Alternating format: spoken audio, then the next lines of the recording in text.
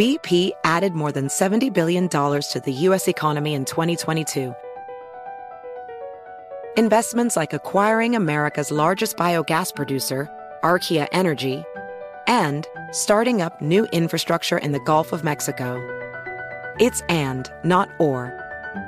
See what doing both means for energy nationwide at bp.com/investing in America. Ready to celebrate International Women's Day? M&M's and iHeart present Women Take the Mic, sharing empowering stories of women supporting and celebrating each other. And of course, there is a smooth and creamy companion for your listening pleasure, peanut butter M&M's. Because they're just another way to help treat yourself in situations where you deserve a little added delight, like listening to your favorite podcast. So savor the deliciousness of peanut butter M&M's and spread some positivity. From breaking glass ceilings to dominating in sports and entertainment, women truly are unstoppable. The following ad is sponsored by Pets Best Insurance Services. Pets come into our lives in many ways. Shelters, breeders, or unexpected encounters. But no matter how you found your pet, they become our perfect match. Unfortunately, finding the right pet insurance plan can be hard. That's where Pets Best comes in. With a little information about you and your pet, Pets Best will recommend a plan that meets your needs and budget. Visit PetsBest.com to learn more today. Your perfect pet deserves the perfect coverage. PetsBest.com. Hello, America. It's Ted from Consumer Cellular, the guy in the orange sweater, and this is your wake-up call. If you don't have Consumer Cellular yet, now is the perfect time to switch and save. For a limited time, new customers can get wireless service for as low as $15 a month for your first year. Yep, the same exact nationwide coverage as the leading carriers for $15 a month for an entire year. What are you waiting for? Call 1-888-FREEDOM or visit consumercellular.com and use code RADIO15. See consumercellular.com/firstyear15 for promotional details. Hi, I'm Molly Jong-Fast, and this is Fast Politics, where we discuss the top political headlines with some of today's best minds. And Republicans have moved on from blaming doors for school shootings to wanting to arm teachers. We have a show that will blow your mind. Former White House Press Secretary Jen Psaki, host of MSNBC's Inside with Jen Psaki, stops by to talk about her pivot from member of the White House to member of the media. Then the circus's John Heilemann will join us to talk Trump's Waco, Texas rally symbolism. But first, we have the host of The Enemies List, the one, the only, the Lincoln Project's Rick Wilson. Rick Wilson! Molly Jong-Fast, I am here with you. You're back. I am everywhere. I surround the world. You're back from wherever it was you were. Undisclosed. My undisclosed West Coast locations, various. Undisclosed locations, to talk about the 36 counts. It's 34 counts. Of indictment that or incitement, as Trump likes to call it, all caps, that Alvin Bragg has dropped today. Discuss.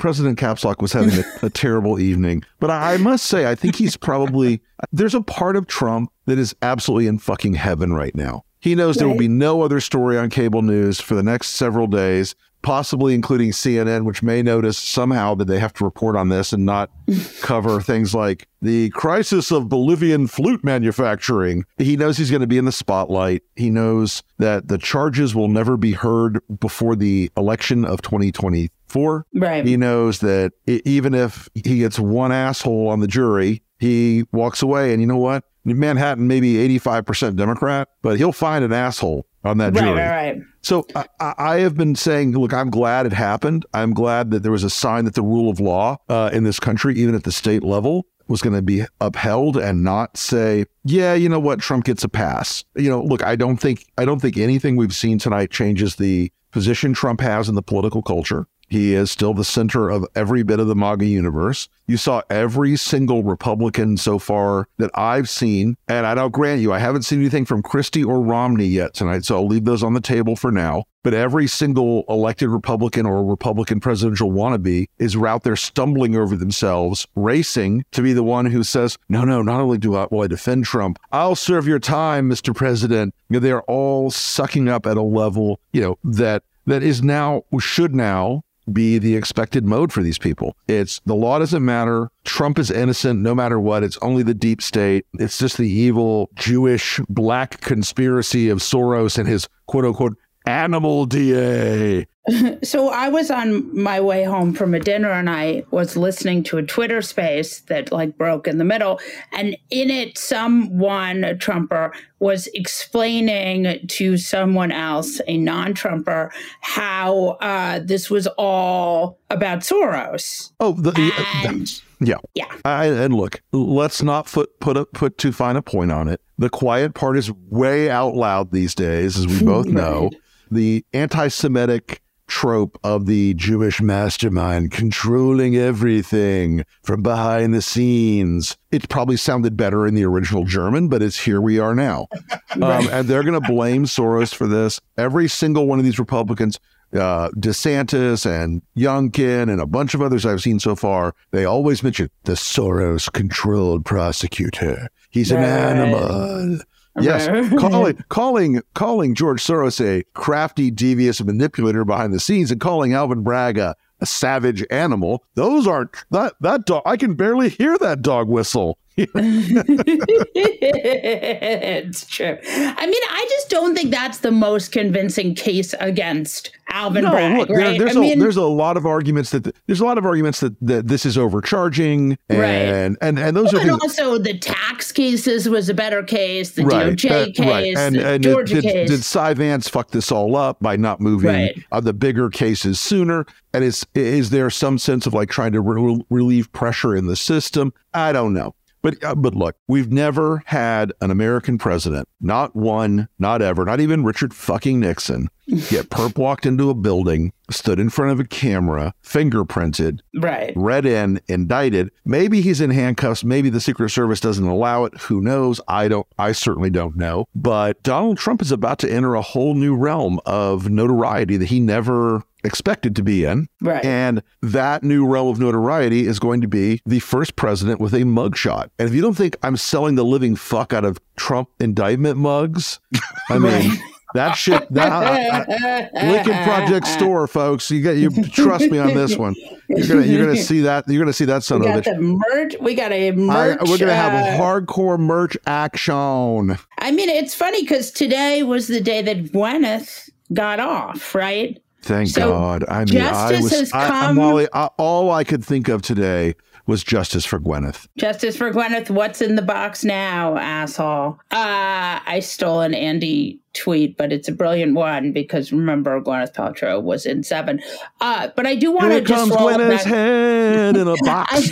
I just want to roll it back here for a minute to not distract us from Gwyneth Paltrow, and just to say the few people in the Republican Party who still believe that DeSantis would save them are so pissed tonight. Let me tell you, I actually heard from the donor advisor to one of his gigantic superstar Wall Street prizes. One of the guys who's been walking around swinging his dick around in politics like, I've got X. I took him from Donald because I'm a Harvard man and a Yale man. Right. The donor advisor, this person called me tonight. And he's like, I don't think I can change my boss's mind yet, but God damn, that was fucking embarrassing. Because putting that tweet out basically said that Ron DeSantis is a gigantic, and I'll use the technical term the alt-right is so familiar with, cuck. He basically said, oh yes, Donald, I'm willing as a governor to say that I will obstruct justice and obstruct the law to protect you politically so that I can then run against you in a Republican primary. It's the most nonsensical, amateur hour, jokey fucking bullshit I've ever heard in my life. I've always said this. I've said this a year ago, started saying this. Ron DeSantis is an overpriced political stock. Right. He is not good with people. And folks, I'm making a lot of air quotes right now. Like my hands are going to be sore from all the air quotes I'm making.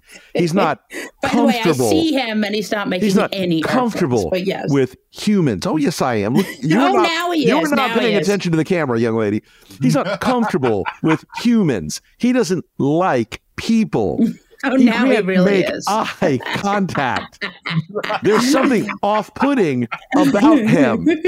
As if he's the last thing you see when you're being shoved into a trunk of a car to go to his lair. No, look, you knew this guy would fuck it up eventually because tonight, so for the last, let's say 2 weeks, there's been this little spritzing between DeSantis and Trump. And DeSantis, he tried in the most lame fucking passive aggressive, like pussyfooting way.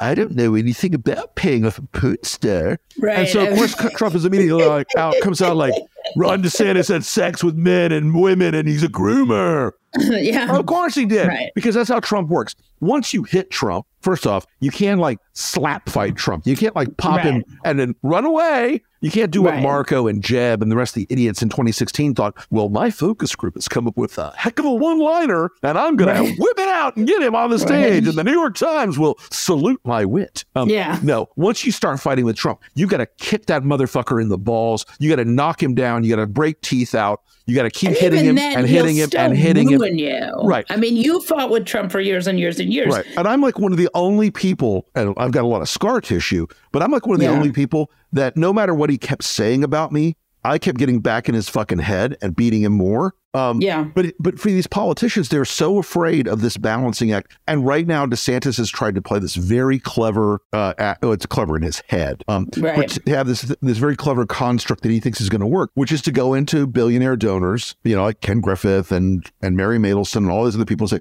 I'm a normal person. Now I have to give those rubes a little bit of boob bait. I have to throw them some red meat, but I'll be a regular Republican president. Would you like your tax cut in a large or extra large? And would you like that in a loafer or a pump? But he's been trying to play that game. But the reality of the Republican primary has always been that why do you want Diet Trump? Because as you may have noticed, people at MAGA rallies are not exactly here for the diet version of anything. They are here for the full fat, high salt, high caffeine, monster energy drink of Donald Trump and Trumpism. And so this idea of DeSantis trying to play up the middle, it was always doomed to fail. And tonight, when he puts that tweet out and basically says, I'll throw my body in front of them. I will not let law enforcement come to my state to offend your sacred flesh, Donald. It was pathetic. It was futile. Because Trump's going to turn himself in because he wants to do the perp walk. He wants to do the cameras. It's fundraising. Oh yeah, he's going to go out there and put the fist in the air, and he's going to do the whole thing. And the fact of the matter is, this is a net positive for Trump. Right. None of these other candidates are out there right now saying,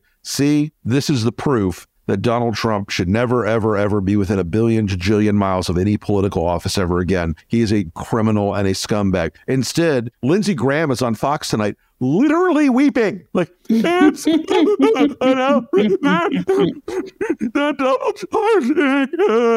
mean, and Don Jr., of course, and as I tweeted today, Don Jr. is comparing Alvin Bragg to Mao and Pol Pot. And as I said, his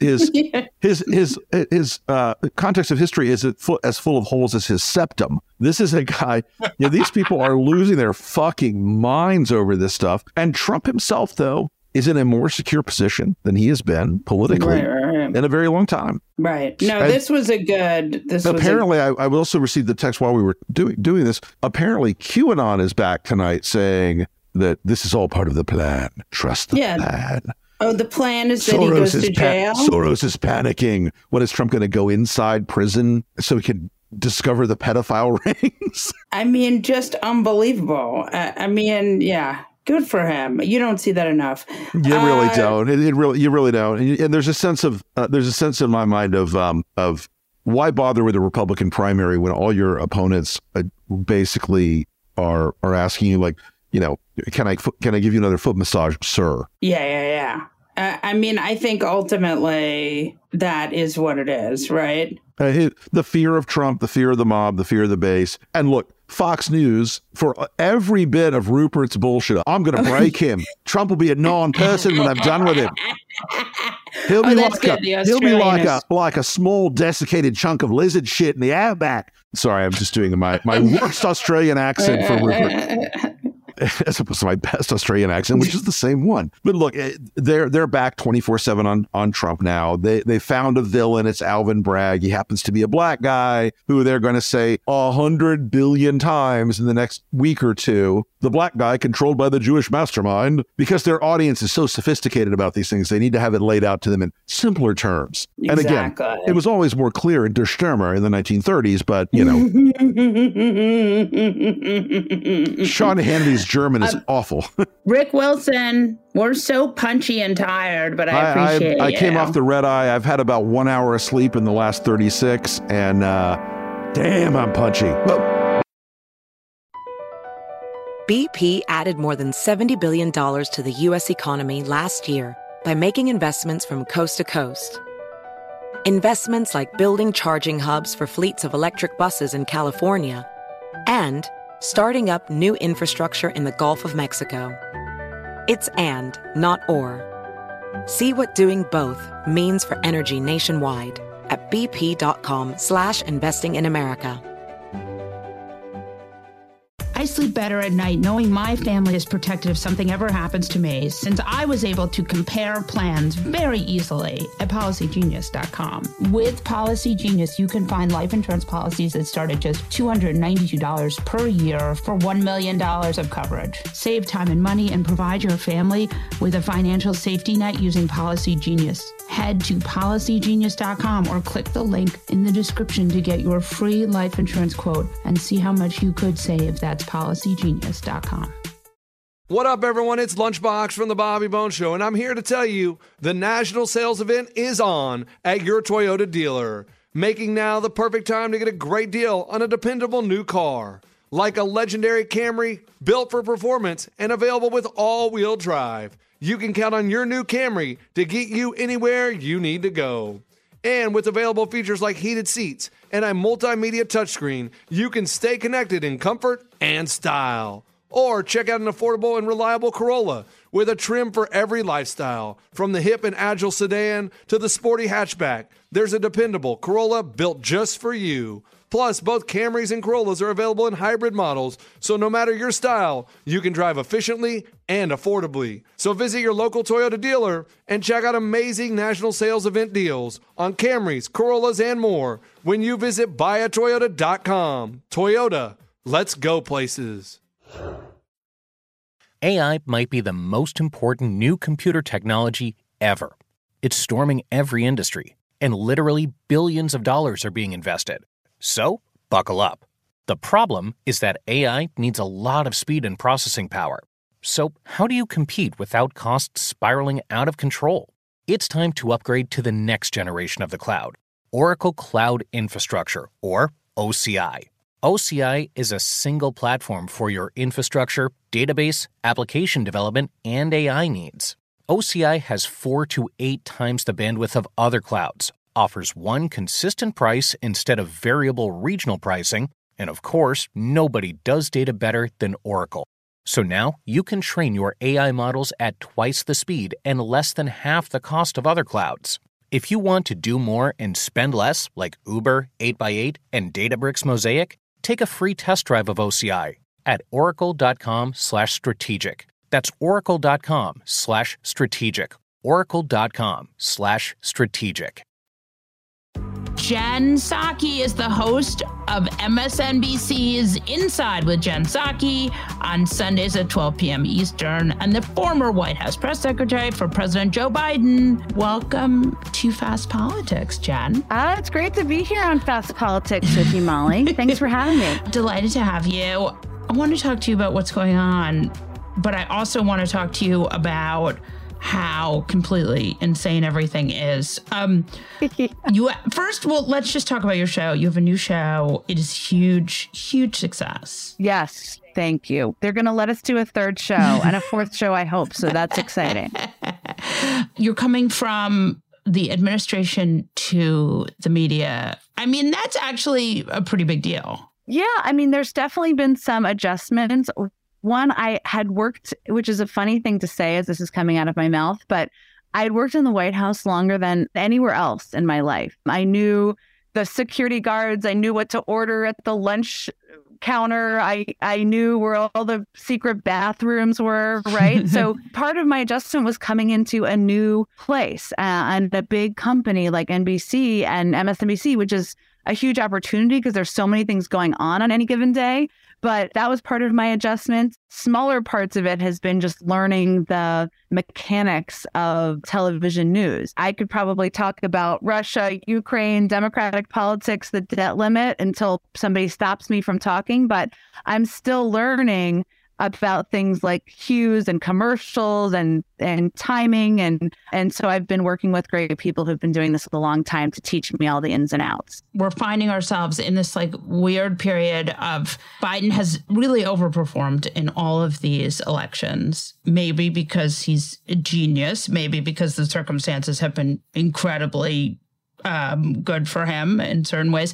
It's sort of an unprecedented time in Democratic politics. It's an unprecedented time in politics, right? I think we can say, and that impacts Democratic politics. The thing about President Biden is that he's pretty used to being underestimated. I saw this when I was working for him for a year and a half as the White House press secretary, but even when he was the vice president. And sometimes people forget that the guy's been around the political world for 50 plus years. And while he may not always be trending on Twitter in the right way, he has kind of a connection with what people need, what they care about, how to speak to people in their communities who may not be paying attention to every single ebb and flow of whatever debate or craziness Kevin McCarthy's up to, if that makes sense, right? People in their communities.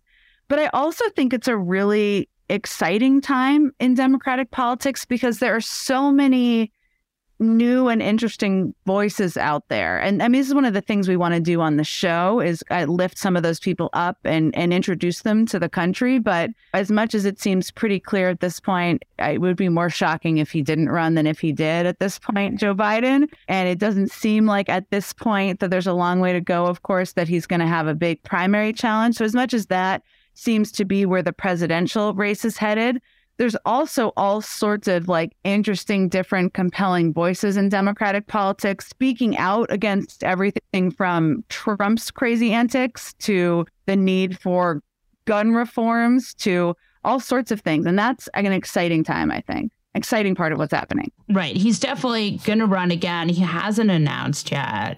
There's definitely an anxiety there. You mean among the public? Yeah. Yeah. Look, if you're in the White House right now, you are certainly aware of the fact that Joe Biden is 80 years old, right? Which, by the way, Trump is 76. So, you know, there's that. I think that if Trump runs against Biden, it's not going to be an issue. I mean, there's no world in which anyone is like, that is not the issue.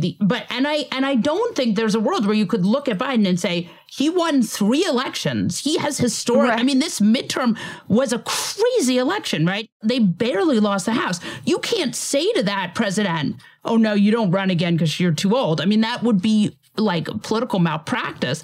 But in the same sense, you have to have that anxiety. I mean, just actuarially. What is true is that one of the most effective attacks that has come from the right and the barrels of the internet and wherever it comes from is this notion or question of whether President Biden is up to the job because he is the oldest president in history, right? I mean, that's going to state what it is, right?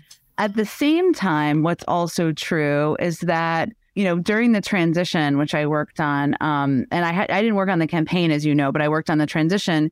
There was a lot of skepticism from progressives in the party and from others who cared about a range of issues, from addressing the climate crisis to doing more on guns to whatever the issue may have been, that he would actually push for big change. And he did, right? So what's working, I think, for him and them is that fact. He actually has a record to run on. Now, as you and I both know, the totality of winning a presidential election is not just about your record. Part of it is about that and should be about that. It's about what contrast you are with the other side. And for him, you know, he always uses the saying, which he's not the first to use, "Don't compare me to the almighty, compare me to the alternative," right? Which is basically what politics is. Right. You know, politics is not about this is the perfect person with the perfect candidacy who has the perfect resume and perfect background. One, those people are boring and they never like make their way through the political world. But two, it's about, are you a better alternative? And, you know, it's interesting because I think back in the fall, if you would have asked me, if we were having this conversation then and we'd have asked me, well, when do you think he would announce? I would have said at the time, like, oh gosh, early in the year, right? But now it seems actually pretty clear if you're sitting in the White House right now, why you haven't yet. Because the other side is like self-combusting against each other, right? They're, you know, you have Ron DeSantis and Donald Trump, who at this moment are the two leading candidates for the Republican nomination, right? Yeah. Who are throwing so much different spaghetti up against the wall at each other just to try to take the other person out. While that's happening, all you really need to do if you're Joe Biden is like be president and be kind of like sane and stable and meet with foreign leaders and try to push policy through and be frankly presidential and above politics in some ways. And so that's, and also kind of inform the public in different communities about what you've actually done. That's sort of this stage. Obviously, if and when he gets into the race, the gloves come off from his end too. I mean, I have this theory that he's actually a better president than he might have been in his younger days. And that part of, I mean, again, this is just like a theory and it's quite a crazy theory. It's one of these theories that I think about, but, you know, that he's actually much better than he would have been 20 years ago because he sort of has a kind of humility towards him. And he also tends to be kind of a consensus builder in a way that you might not see a younger, you know, he's sort of like, you would be hard pressed to find, and again, the Democratic Party, right? It's not an organized party. It's a huge group of people we're not all against democracy or something, but you'd be hard pressed to find a group that's really he hasn't sort of done something for that was sort of on their list that they wanted. I mean, it's such an interesting point, Molly, that like he's a better president now. I mean, part of that is also that it's like, what president do you need in the moment, right?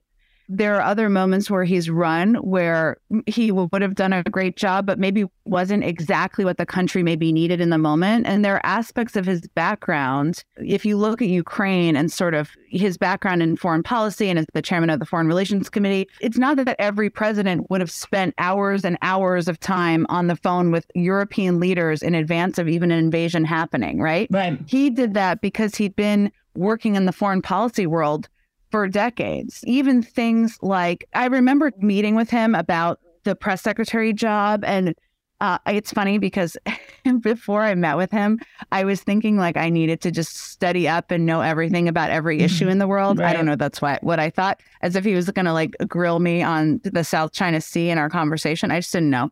But what we talked about a lot was needing to kind of heal the nerves of the public, right?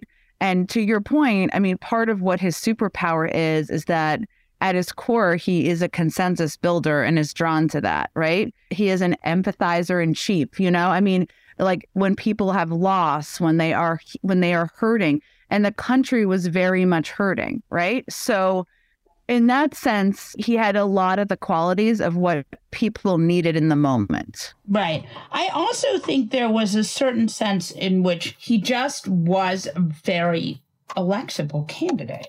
Yeah. And, you know, sometimes it's like, what does that mean? Right. Well, it means they get elected. Right. Because it can mean all sorts of things. But I think there was probably during the primary process, and I'm guilty of this too, I wasn't working on the campaign, kind of an underestimation of his political power, right? And political effectiveness. It's like, I remember being in Iowa during the primary, and he got fourth or fifth or whatever place he got there during the caucus.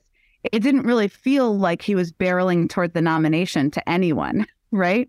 But, you know, and then it was like, well, and he also doesn't have a good social media game or whatever the many ranges of critiques were at the time. But then the reality is that where he won was by winning over what is essentially still the base of the party, which is like African-American voters in South Carolina and other other, I was going to say March Madness. It kind of is March Madness, but basketball's clearly in my mind. Other primaries in March, right? it's sometimes to me when I look back at that, it's like a lesson and a reminder. I mean, I've lived in DC on and off for 20 years. So like, I think DC is a great place, but it's easy to get kind of stuck in this echo chamber here, right? Which is not how people actually talk, think about things, consume information.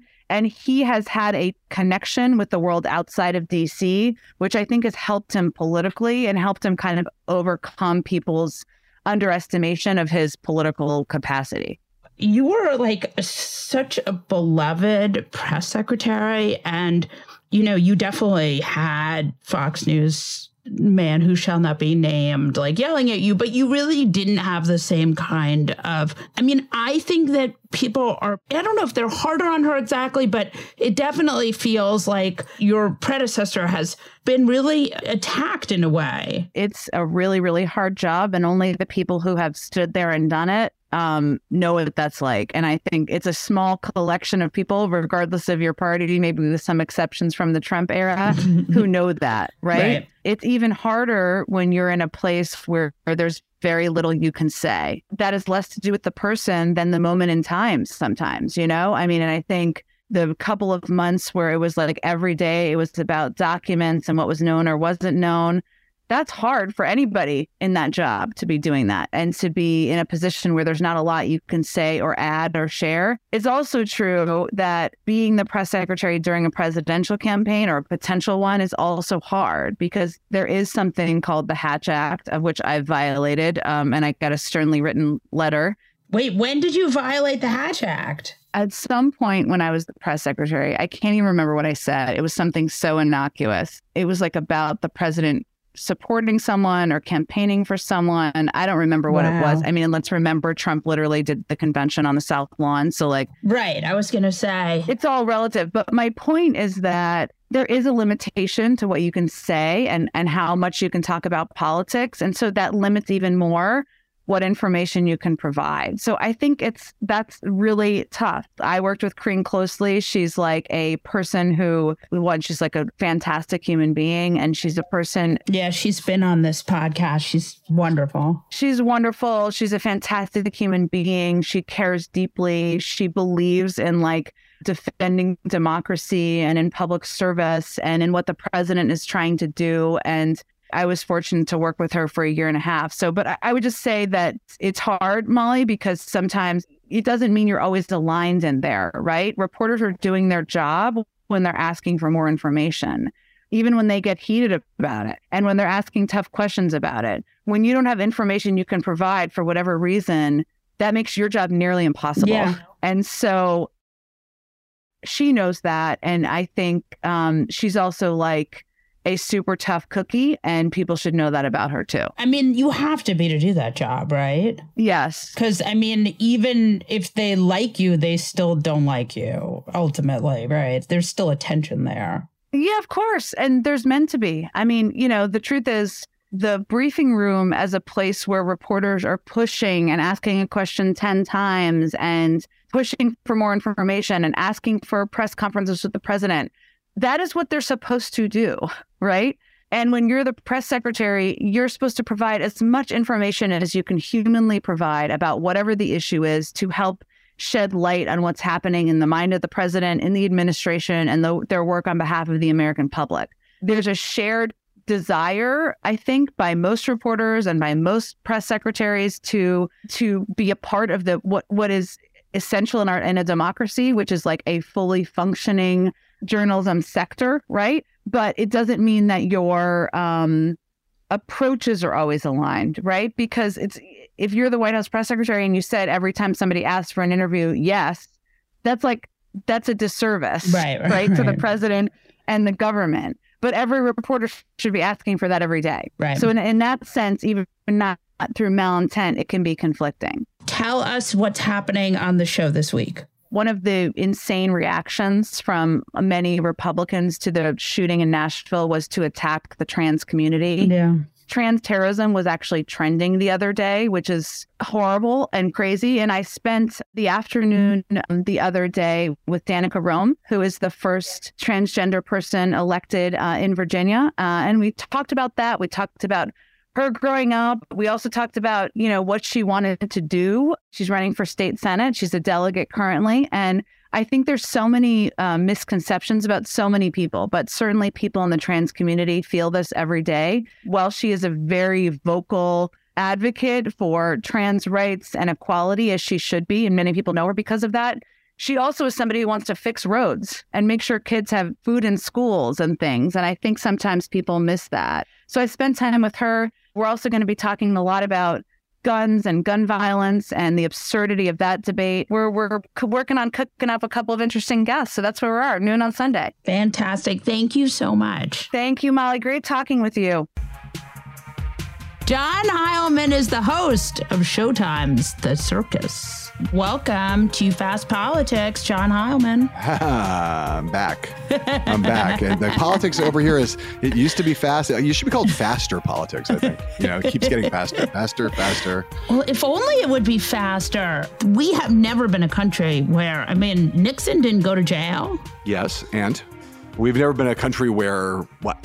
Finish the thought. Where there's been a lot of accountability for our electeds. There are many people who would say, Molly, that that one of the strengths of the American system is that we did not historically criminalize political stuff, that we kept political accountability in the political realm, and we kept legal accountability in the legal realm, and we tried not to. We hoped that rarely the twain would meet, right? We didn't want criminal presidents who were constantly, you didn't want people indicting presidents left, right, and center, or trying to jail sitting presidents of the United States. That'd be kind of a horrible country, like where you were constantly had the opposing party of either side constantly trying to throw the president in jail on what would almost certainly be, in many cases, I'm not talking about Trump, but in many cases, would be spurious reasons. So I think it's the fact that the country is not historically thrown a lot of presidents in jail or ex-presidents in jail. That's a good thing. Like, we should be happy about that. Right. But I think it does speak to the way our system was designed was not to rely on the courts to seek accountability from presidents and ex-presidents. And so now we're in a situation that is unprecedented for all the reasons that you and I and everybody knows.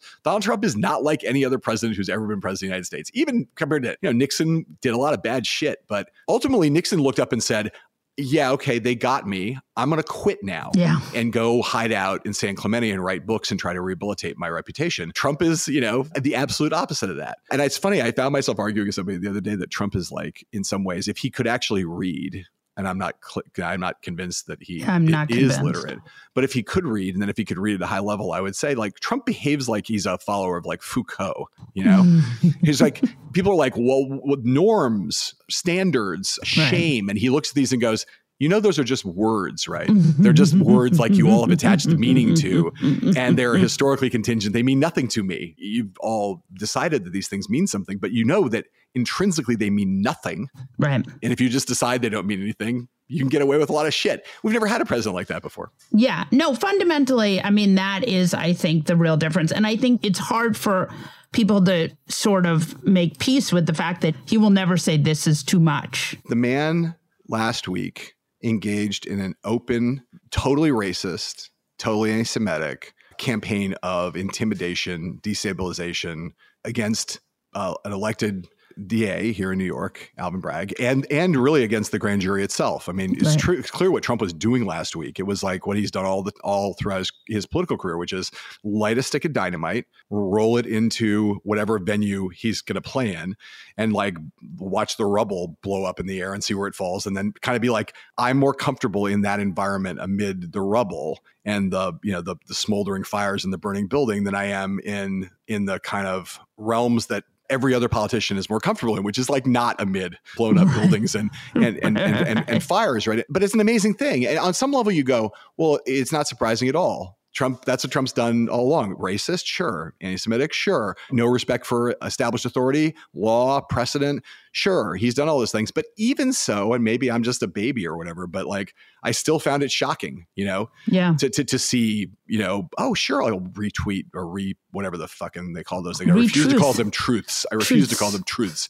Whatever that thing on Truth Social is. I'll retruth some post that has me holding a baseball bat aimed at Alvin Bragg's head. Sure, I'll do that. And then, of course, I'll go and do all of it, culminating with this fucking crazy rally in Waco where I went. Oh, did you go to Waco? So, yes, I did, and watched him stand there, amid people who are like comparing him favorably to David Koresh, as if David Koresh Bush, child rapist and cult leader and violent criminal who like set fire to a compound where he killed all of his followers. That guy's like, yeah, hey, David Koresh, that guy was great. And the government was really terrible in Waco, man. The jackbooted thugs who took that guy down. And Trump's just like that. There was a siege at Waco and there was a siege at Mar-a-Lago, and Trump's just like that. And then he walks out on stage and plays the J6 choir, Joe Scarborough calls them the convict choir, and stands there with his hand over his heart and basically is now in the process of essentially, you're going to see that at a lot of Trump rallies in the course of next year. It's like Trump basically saying hey, January 6th wasn't as bad as people said. It wasn't really an insurrection. It was really this or that. He's like not saying it wasn't as bad as people say. He's saying it was a great and glorious day. And the patriots have been imprisoned. They are political prisoners. And that's like now his like out front hand over his heart, Molly. Hand over his heart. I mean, it's fucking crazy. Is it that Trump has not read enough? Like, did he read the first sentence about David Koresh and then not read the rest? I mean, do you think he was like, yeah, David Koresh? I mean, like, do you think he knows, like, slept with the underage girls, led a cult, or no? I have no idea. I really can't. I mean, I can't, again, I'm not convinced Trump has read anything. There's a few things on TV now about Waco with this being the 30-year anniversary. So maybe he's watched, did he watch all 3 hours of the new Netflix doc? Right. I doubt that, There's no topless women in that documentary. So like, will he watch that? I don't think so. But I mean, look, Roger Stone dedicated one of his books to the Branch Davidians. Right. Roger Stone knows. Has Roger Stone ever talked to Donald Trump about what Waco means? Alex Jones was an unknown right-wing radio host in Austin until Waco, and he used Waco to become what we now know Alex Jones is. Does Steve Bannon know the history of Waco? Steve Bannon knows the history of Waco. Like a lot of people around Trump know what the history of this is, and they know that it became, after first Ruby Ridge, then Waco, and then Oklahoma City, it became kind of this totemic touchstone for the far extreme right, the militia movements and all those people. So does Trump know any of that history? I never want to impute knowledge to Trump, right? It's like, it's not, I don't think he knows anything. It seems unfair. Yeah. But I think he knows that people who love him think Waco is special in some way. And so I don't want to excuse him. I'm just saying, like, I would never want to say, oh, Trump has a great command of this history. That seems ridiculous. But the people around him do. There are a lot of accidents. People make a lot of mistakes in politics, but there aren't coincidences. You don't hold a rally in the middle of the 30th anniversary of Waco in Waco while you're mounting an increasingly avid, antic campaign of attacks on the legal system in which you are portraying yourself as a martyr. That doesn't happen by accident, right? That's the one thing I could say. It's like, oh yeah, hey, we picked Waco because it was very central to all the airports in Texas. What a load of bullshit that was. So that's all I know.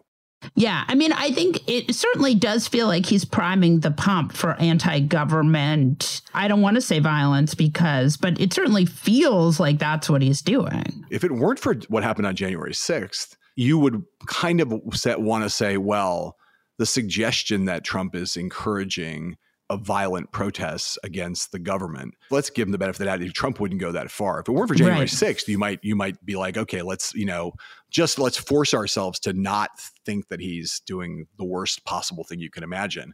But, in the context of what he did in the run-up to January 6th, like it's now, you have a reasonable expectation. Why he did it once, why wouldn't he do it again? Yeah, I think that is sort of amazing. So I want to ask you about this. There's a little bit of discourse in the, like, maybe it won't be DeSantis, maybe it will be Glenn Youngkin.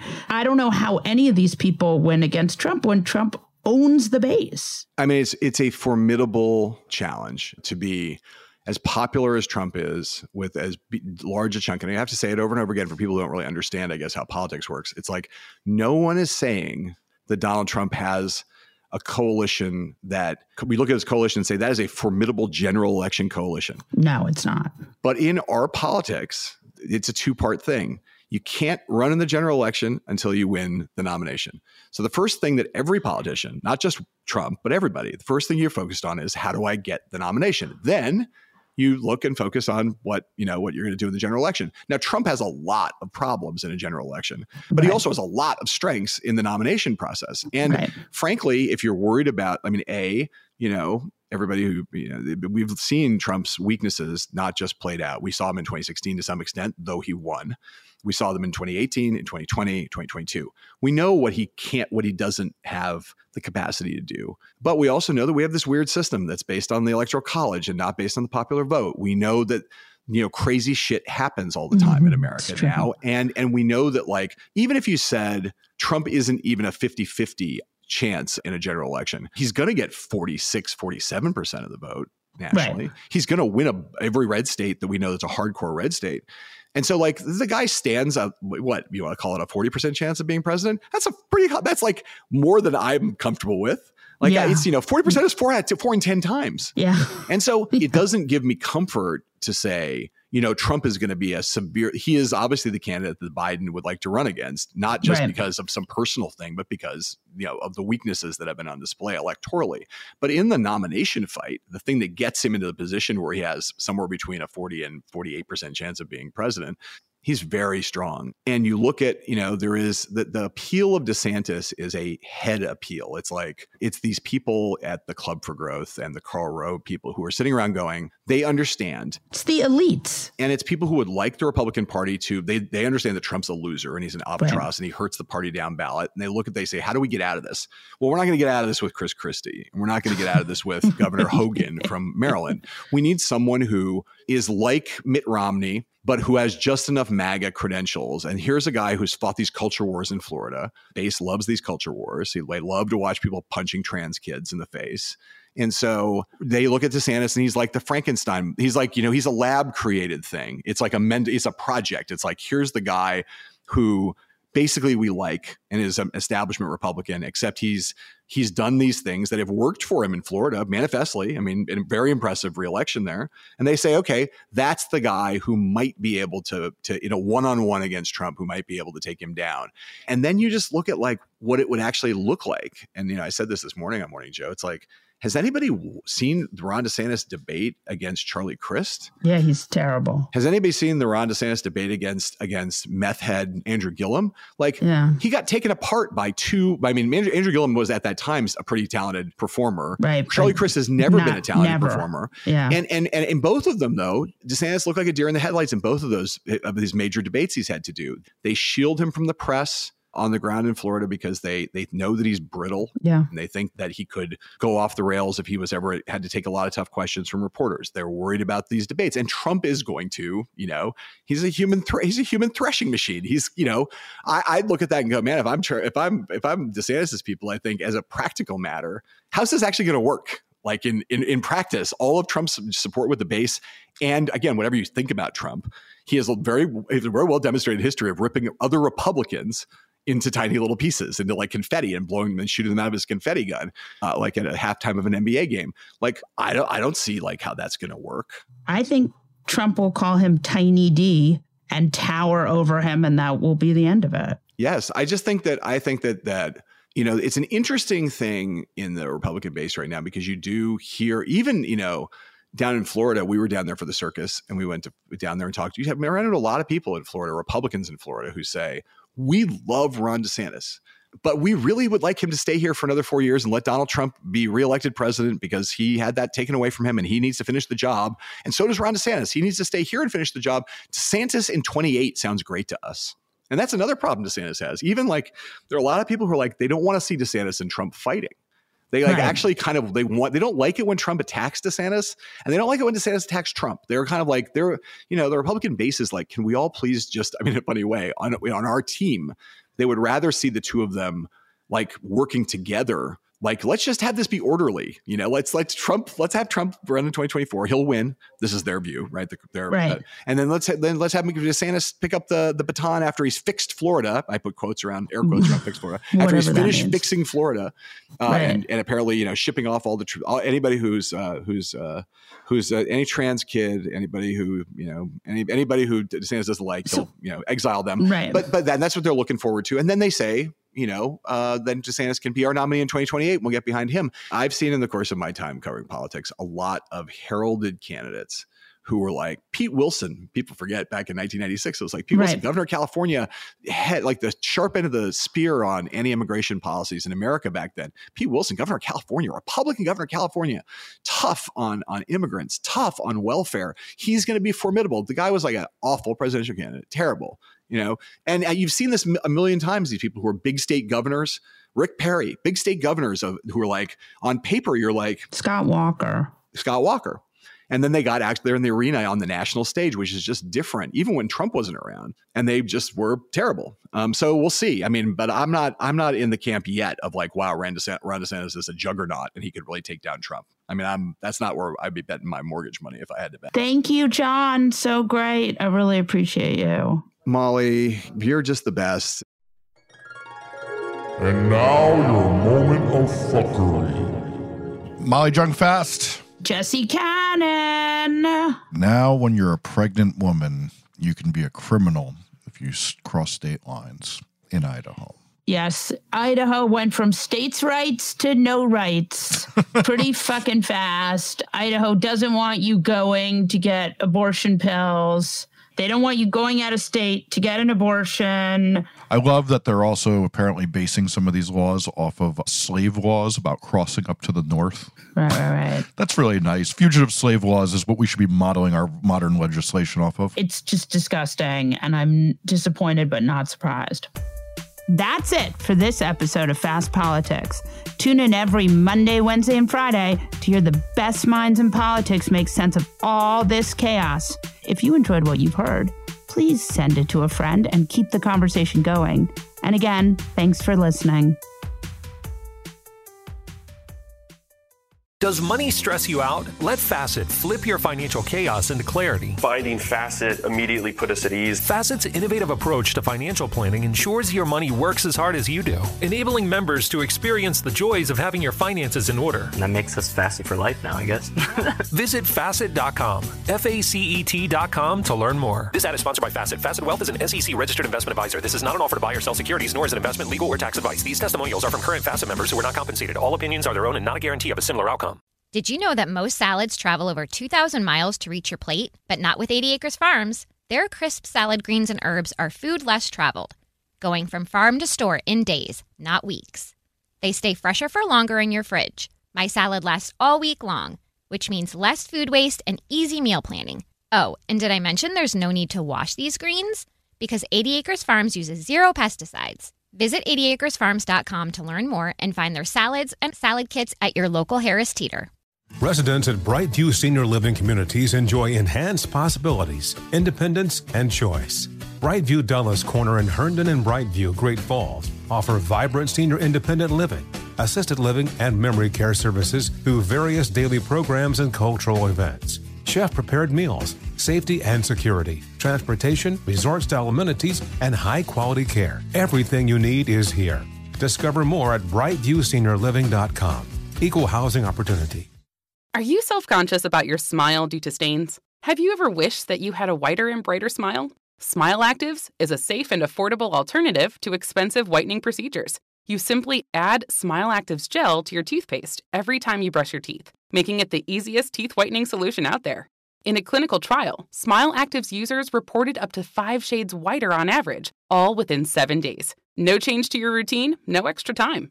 Right now, they are running a buy one, get one offer. Hurry to smileactives.com/iHeart today to receive this special offer with free shipping and handling.